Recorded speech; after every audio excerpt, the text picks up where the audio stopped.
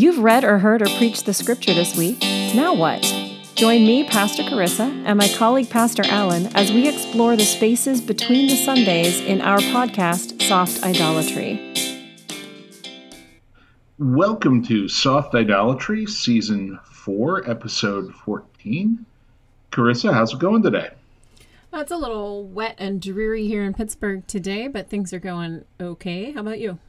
It is wet and dreary here in Jersey as well, and I had the fun of being out for a long drive in the wet and dreary weather because I got to go visit one of my members in a nursing home. That is so exciting. That's something I was talking about with some colleagues the other night, that it feels luxurious to be able to do our job right now. Yeah, the parts of it that the parts of it that are very relational, that involve visiting with people in their spaces, are things that we're trained for, that we're used to doing, and all of that has been on hold for the last 12 months. It's not quite an amputation, but it's like you find this limb that you haven't used in a year. Yeah, it does feel an awful lot like that. And, not even just visiting people in their spaces, but it's our training, our calling, what we do, what we're experienced at and have been taught how to do well, is to be with people in vulnerable spaces like hospitals and nursing homes and funeral homes. And even weddings and baptisms are vulnerable in a particular way, right? Just in a more blessed sort of way, but they're an intimate, vulnerable moment.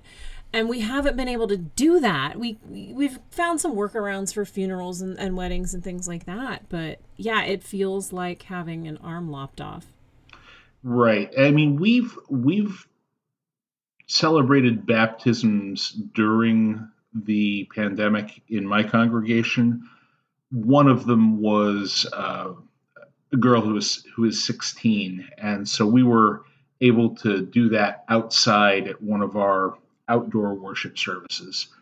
And the other was an infant baptism inside in October. So we took a calculated risk there. And in terms of vulnerable, I guess, yes, we're definitely vulnerable to the factors that influence transmission of the coronavirus. I suppose we're also vulnerable if the pastor is really clumsy and, baby could get dropped. But I meant in more of, not in a like superhero weakness, kryptonite way, but more of a like, that's just an intimate moment, right? We're meant to be close to people spiritually, emotionally and physically in a lot of ways. And, I did a wedding this winter we got lucky because it was outdoors, but it was a beautiful day. But it was outdoors, and because of COVID, everybody's wearing masks, and there were 2 attendants and the photographer and myself and my husband and the bride and groom, and that was it. And it was pretty weird. That would have been a small wedding to begin with, just due to the nature of the family there and everything, but it was just still kind of odd.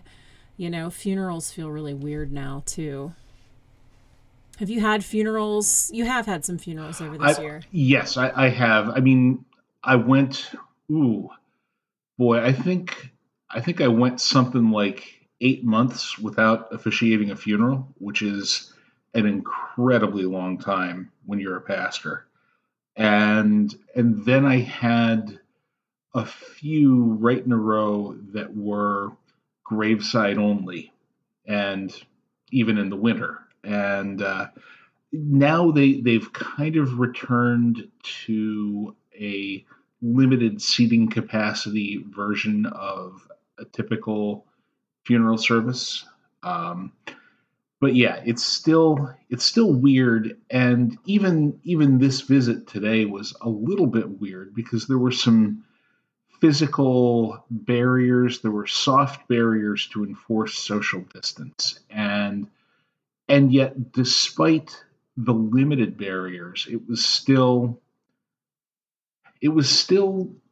a lot like it was enough like normal, that the good parts of normal, that it felt liberating to be back doing this part of the job again. Yeah, they still haven't called up the group in Pennsylvania clergy are in. I feel like they've called everybody except for clergy in Pennsylvania now. Like, if you're a smoker, you can just waltz in and get it. I'm like, I wish I weren't allergic to nicotine. I would take up smoking to go get my COVID vaccine. I wouldn't. Before anyone writes hate mail, I wouldn't actually do that.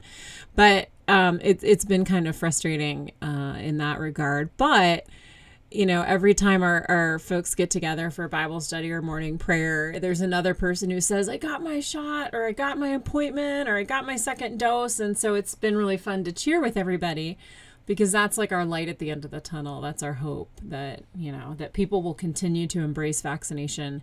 We need to get up to 80% of people vaccinated to truly be good. Something like that. Yeah. But yeah, you're right. The numbers in my congregation are steadily ticking upwards, and there are a couple of groups in the area, the nearby hospital and also the borough of Freehold, have started to open up vaccinations to much wider groups, and they're letting the churches and the clergy association funnel people into those vaccination programs. It seems like they're doing a really good job here in my county. I'm moving to Jersey.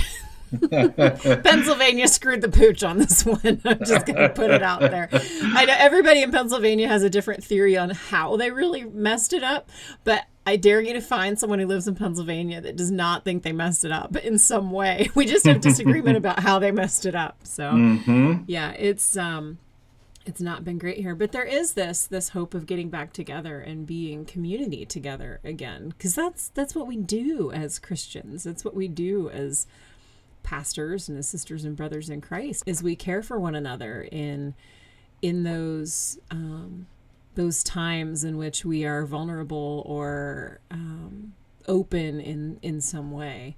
And you have a baptism this week too, correct? Correct.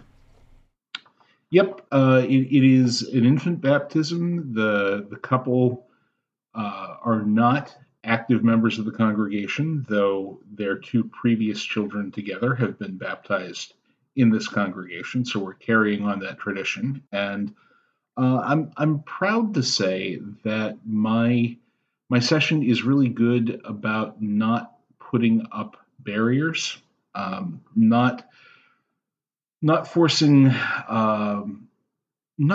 people into older ways of being the church.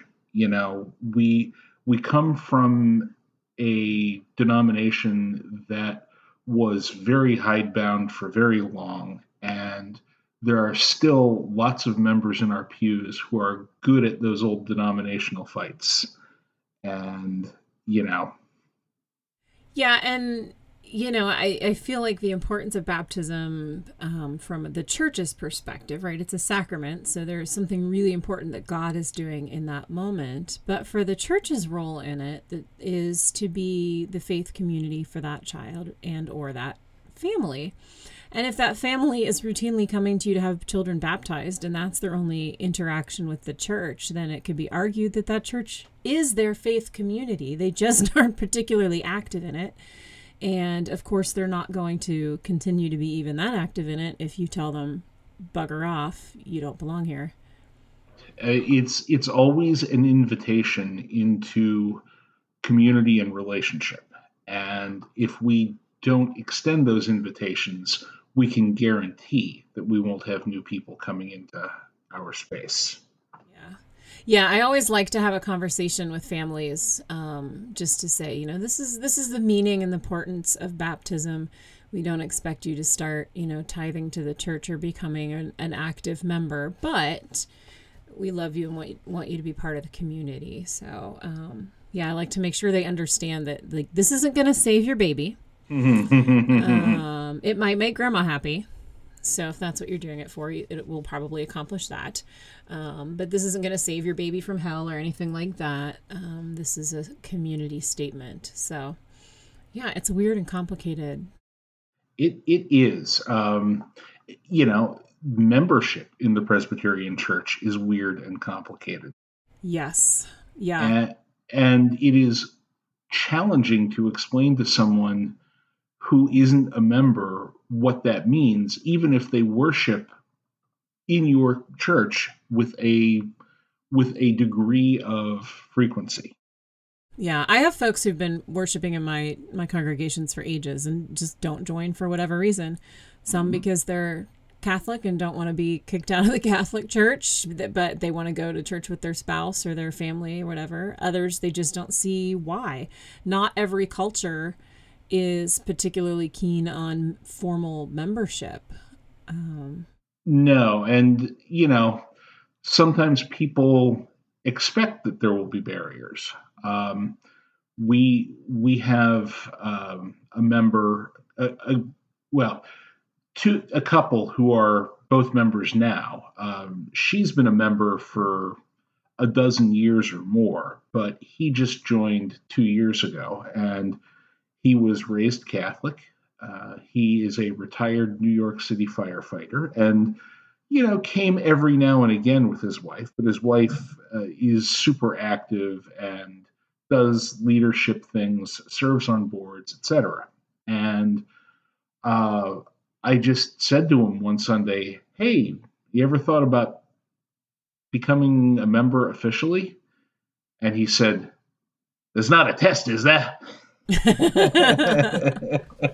Very thick Staten Island accent, and the answer was no. There's not a test, not if I'm running the new members class. And yes, we used to have very long new members classes, 6 or 8 weeks, and you had to come to every class, and at the end of the time you had to write a statement of faith and then appear before the session and read your statement of faith.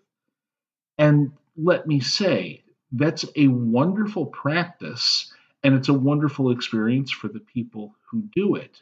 But if it keeps somebody from formal entry into the community, if it limits the congregation from having that person's service on boards,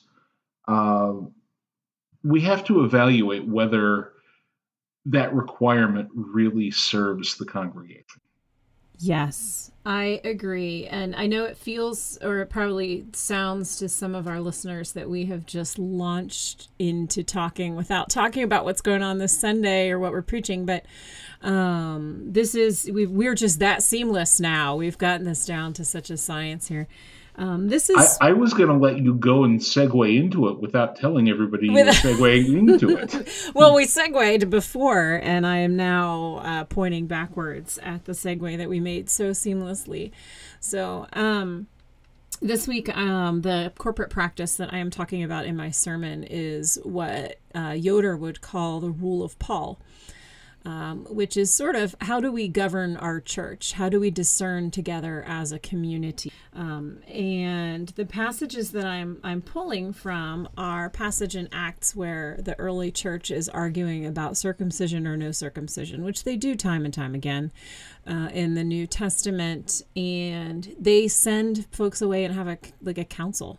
They have this big meeting to decide, what are we going to require of new Christians coming into the community? We've just been talking about membership here, right? And they come back with saying that you've really got to take into consideration the people that you're bringing in and your context and all of that. So there's this discernment that has to happen in these kind of cases when we decide how do we want to put the fences, right? How many gates do we want in the fences? Do we want a privacy fence or a chain link, right? How do we do that? And then the other passage I'm pairing with it is the passage in Exodus where Moses realizes he's in over his head trying to govern all these people by himself. And his father-in-law, Jethro, says, you need to get yourself some people that you can give some of these tasks to. You learn how to share the burden. And he does, and it goes pretty dang well. And so, all of these questions about how do we form ourselves as a community are really important in our interactions to make sure that some people don't burn out while others get to slide, but also making sure that we're welcoming to the whole community, that we're not setting up too many barriers as well. Yeah, I think what we always have to do is meet people with the love of Christ. My reading for this Sunday is from the Gospel of John, the story that starts with some Greeks who want to come and see Jesus. And they don't. Jesus is speaking first and foremost to Jews in Palestine, right? He is speaking to his own community. But there are always Greeks, Gentiles, outsiders at the periphery of the community. And instead of telling them that, no, you Greeks, you're not quite ready to hear me, or this message is for someone else, we see a lot of times in the Gospels, particularly in this story, where Jesus carves out some space for dialogue. And that's what we have to do too.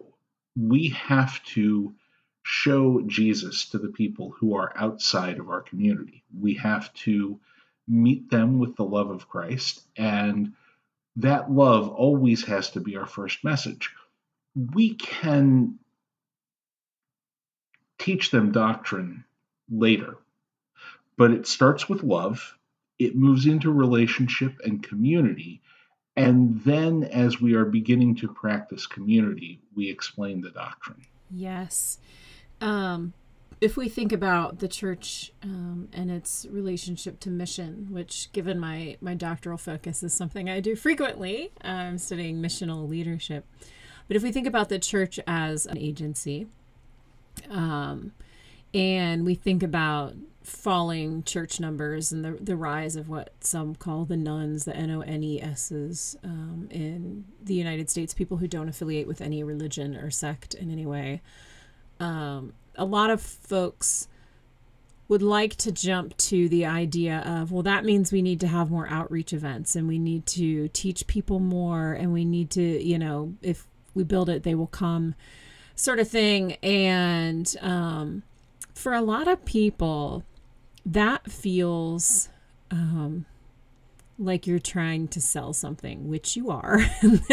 You are. There's a reason it feels like that. Rather than just inviting someone to be a part of the community. And so to be the place where even if folks aren't really involved otherwise, they are going to come to get the baby baptized to make grandma happy because that community is important to her. And there's something special and sacred in those moments that I think reaches people and it certainly reaches them far more when there isn't that judgment attached to it or that attempt at indoctrination. Right. If we offer relationship, we just might get relationship in return. What? That's crazy talk. The Bible doesn't say that, really, does it? It actually says that quite a few times. But in those really obscure books like Habakkuk and Nehemiah, right? Or Matthew, John, Acts. Yeah, some of the little ones, lesser known pieces. Yeah. And we've spent a long time putting up those fences. I wonder, and I know this is going off in the weeds maybe because we didn't talk about this before we hit the record button like we usually do.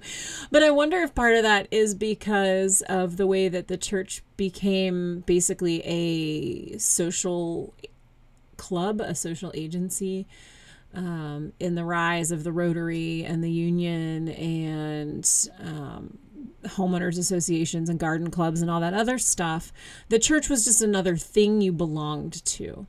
And all of these things you belonged to had dues you had to pay, a certain number of meetings you had to go to, etc.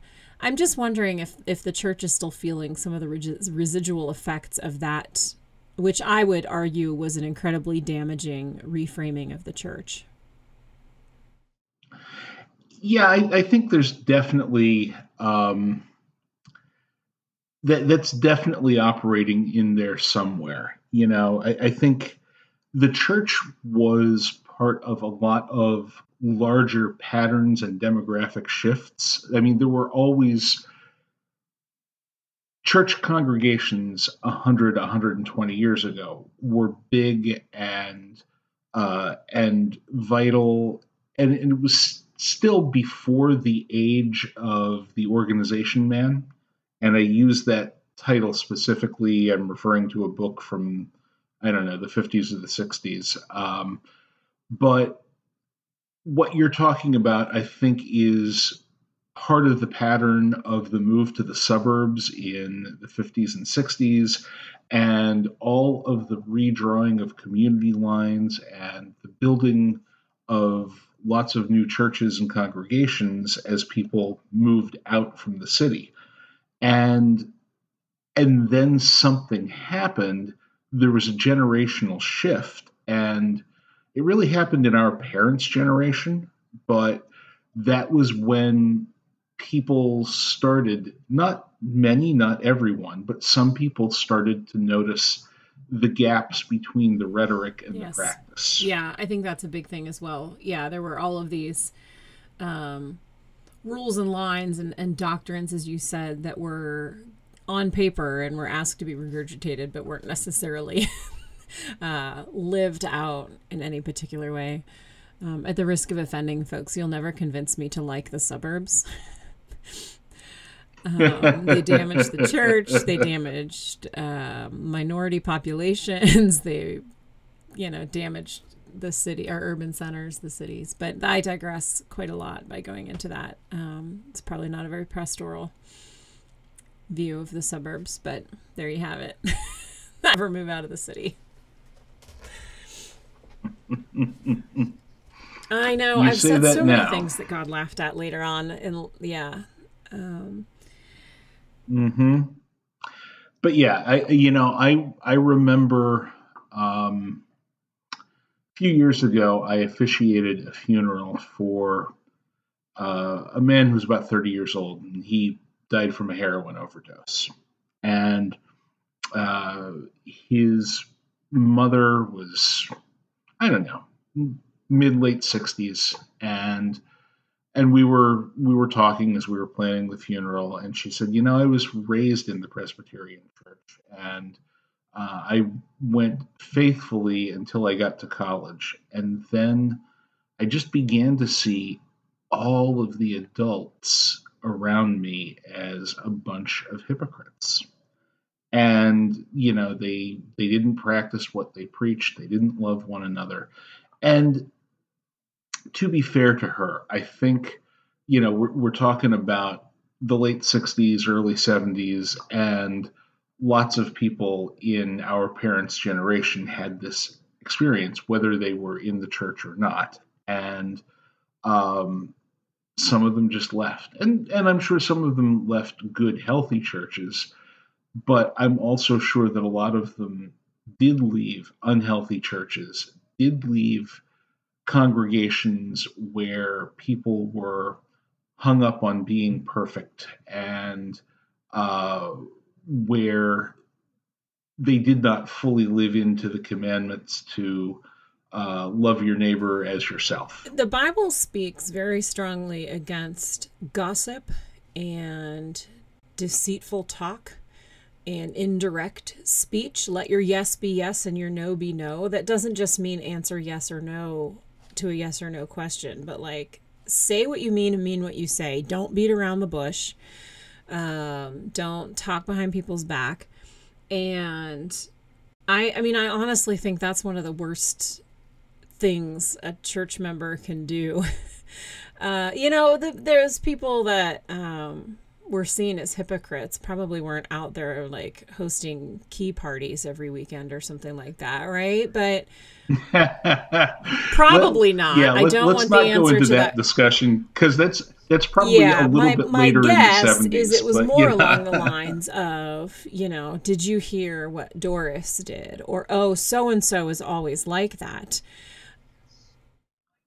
yes, or oh, do you know whose son has a drinking problem, or all sorts of things that oh well, we us nice church ladies have our have our Manhattans with our husbands before dinner, but we don't have a drinking problem. It's someone else who has a drinking Yeah, problem. yeah. It's that kind of like backhanded, backstabby stuff Mm-hmm. that is, I mean, that's just killer. That just shreds people apart. And it leaves a stink for generations sometimes. If you've ever been in a congregation where you've got like two warring families, right? Like that's just awful. And it's Yes. rarely about the people who are there then. It's often like so and so's grandpa said something about the other grandpa, and we all know what those other ones are like. And you're like, really? That was, 70 years ago. Come on. And it seems like such a little thing, but it's not good. No, it's not. And I think um, there are this is Lent, so we are called to look inwardly. We are called to look at ourselves and take stock. And I think in the 50s and 60s, and even the 70s and 80s, there was this idea that we're just one happy little family in our nuclear families, which many weren't happy, and our congregations, which many weren't happy. But we pretended as if we were normal and everything was good. And we didn't do this sort of self examination. And we didn't say, this congregational system with the Smith family and the Jones family arguing over stupid stuff, this needs to be fixed, and we need to uh, expose this cancer to the daylight, and you know we need to change our congregational system to be healthy. Nobody was trying this 50, 60 years ago. We just pretended that everything was good, and then people stopped coming. Let me, as we begin to head toward wrapping up, let me share a story that I think helps to bring some of these pieces together. This idea that we need to stop putting parameters on letting people be at church, right? Whatever those are, and stop talking about them behind their backs when they haven't met your standards. The previous I was at, there were two women, and I'm comfortable sharing this story. They've both since passed on, but one of them, I had like heard the name and seen it around and things, and there were some folks that still talked to her, but she didn't come to church anymore. She was on our homebound members list. And there was an extensive list I was given when I started there too. So I wasn't sure who were like members and who were kind of like on the periphery. You always get those lists and you're never quite sure who were actually members and who just came to get their kids baptized there. And it turns out, I went to visit this woman, and it turns out that she had been a longtime member. And she had some sort of falling out with someone at church and had stopped going. And so, I started doing some digging and found out it was one of those Family Feud type things. And it came down to somebody's son was suspected of taking money out of a cash box at a flea market or something like that. And like $5 or something. It was not like a lot. But that had become like this historic lore in the church and had become this wedge between two groups of people in the congregation. But nobody knew that I had found out the whole story. I'd gotten bits and pieces of it from different places. And so I took the matriarch of the other family and I said, I'm going to be doing some visits over at the nursing home, a couple of folks over there. Would you like to come with me? And she said, sure. Who are we going to visit? And I'm glad she agreed to go with me before I told her who we were visiting. She might not have agreed once I gave her the list. And so I told her there were a couple of folks. And then I said, and we're going to go visit Janet too. And she turned white as a sheet and said, okay. And we went and she didn't say much. Neither of them said much to the other. And we had communion together. And in that moment of celebrating communion together there, something broke down and they both began to cry. And afterward, she told me, the deacon who'd gone with me told me, she said, I never thought I'd see her again. I can't believe we had that moment together. And I'm just so grateful that God put us in that space together because it doesn't seem to matter anymore. It was so long ago. And it was such a beautiful moment of God redeeming and restoring after one of those pernicious little fights. So don't hear, I was going to say us, but at least me. I'm not going to try to speak for you, but I'm sure you would probably agree with me on this. This is not us bashing anyone who's ever talked about anyone, feud with anyone at church, but rather saying we're here to seek forgiveness and reconciliation. And sometimes it takes eating a little bit of crow and going on a visit you may not want to go on. I guess that brings us kind of full circle back around to nursing home visits and intimacy and vulnerability, doesn't it? It does. It does bring us back. It brings us back because we are talking about the most essential parts of our identity as Christians. First, the sacraments, the table and the font. Second, the visits, the relationship. That's who we are. That's what we do. And if we're not doing those things, our Christianity is just words with a lowercase w. It's words, not the word. Yeah. Or the bird. Word up. Word up. We went with two different puns there. I went with the bird is the word. The bird. The bird is the word. Okay. And now that I've begun singing a song from The Family Guy, I think it's time for us to wrap it up. It is definitely time for us to wrap it up. Shall we pray? I think that's a great idea. Let's pray. Gracious God, we thank you for your word with a capital W. We thank you for the sacraments that unite us all as believers. We thank you for relationship and the opportunity to share your love with one another through the sacraments, through visits, through community, through worship. We thank you. We thank you, and we ask that you continue to bless us as we continue to practice our faith in these ways. In Jesus' name we pray. Amen. Friends, go in peace to love and serve the Lord by loving and serving one another. Amen. Amen. Some of my favorite, not really a holidays are coming up. Tomorrow, which is Friday the 19th, probably the day this will release, is Let's Laugh Day.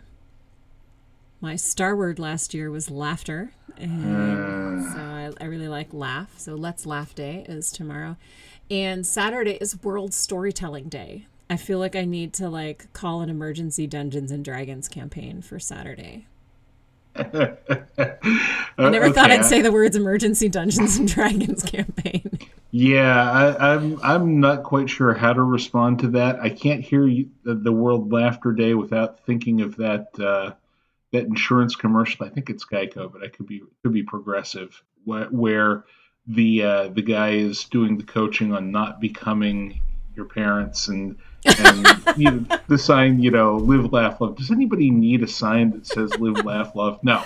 No, nobody needs this. We don't need a National Laughter Day, and I don't know. I'm almost yearning for the pun. Thanks for joining us on Soft Idolatry. For show notes and more information, check out our website at softidolatry.com. To send us questions or comments, you can email us at info@softidolatry.com. And if you'd like to help support this podcast, please become a patron at www.patreon.com/softidolatry. That's Patreon, Patreon.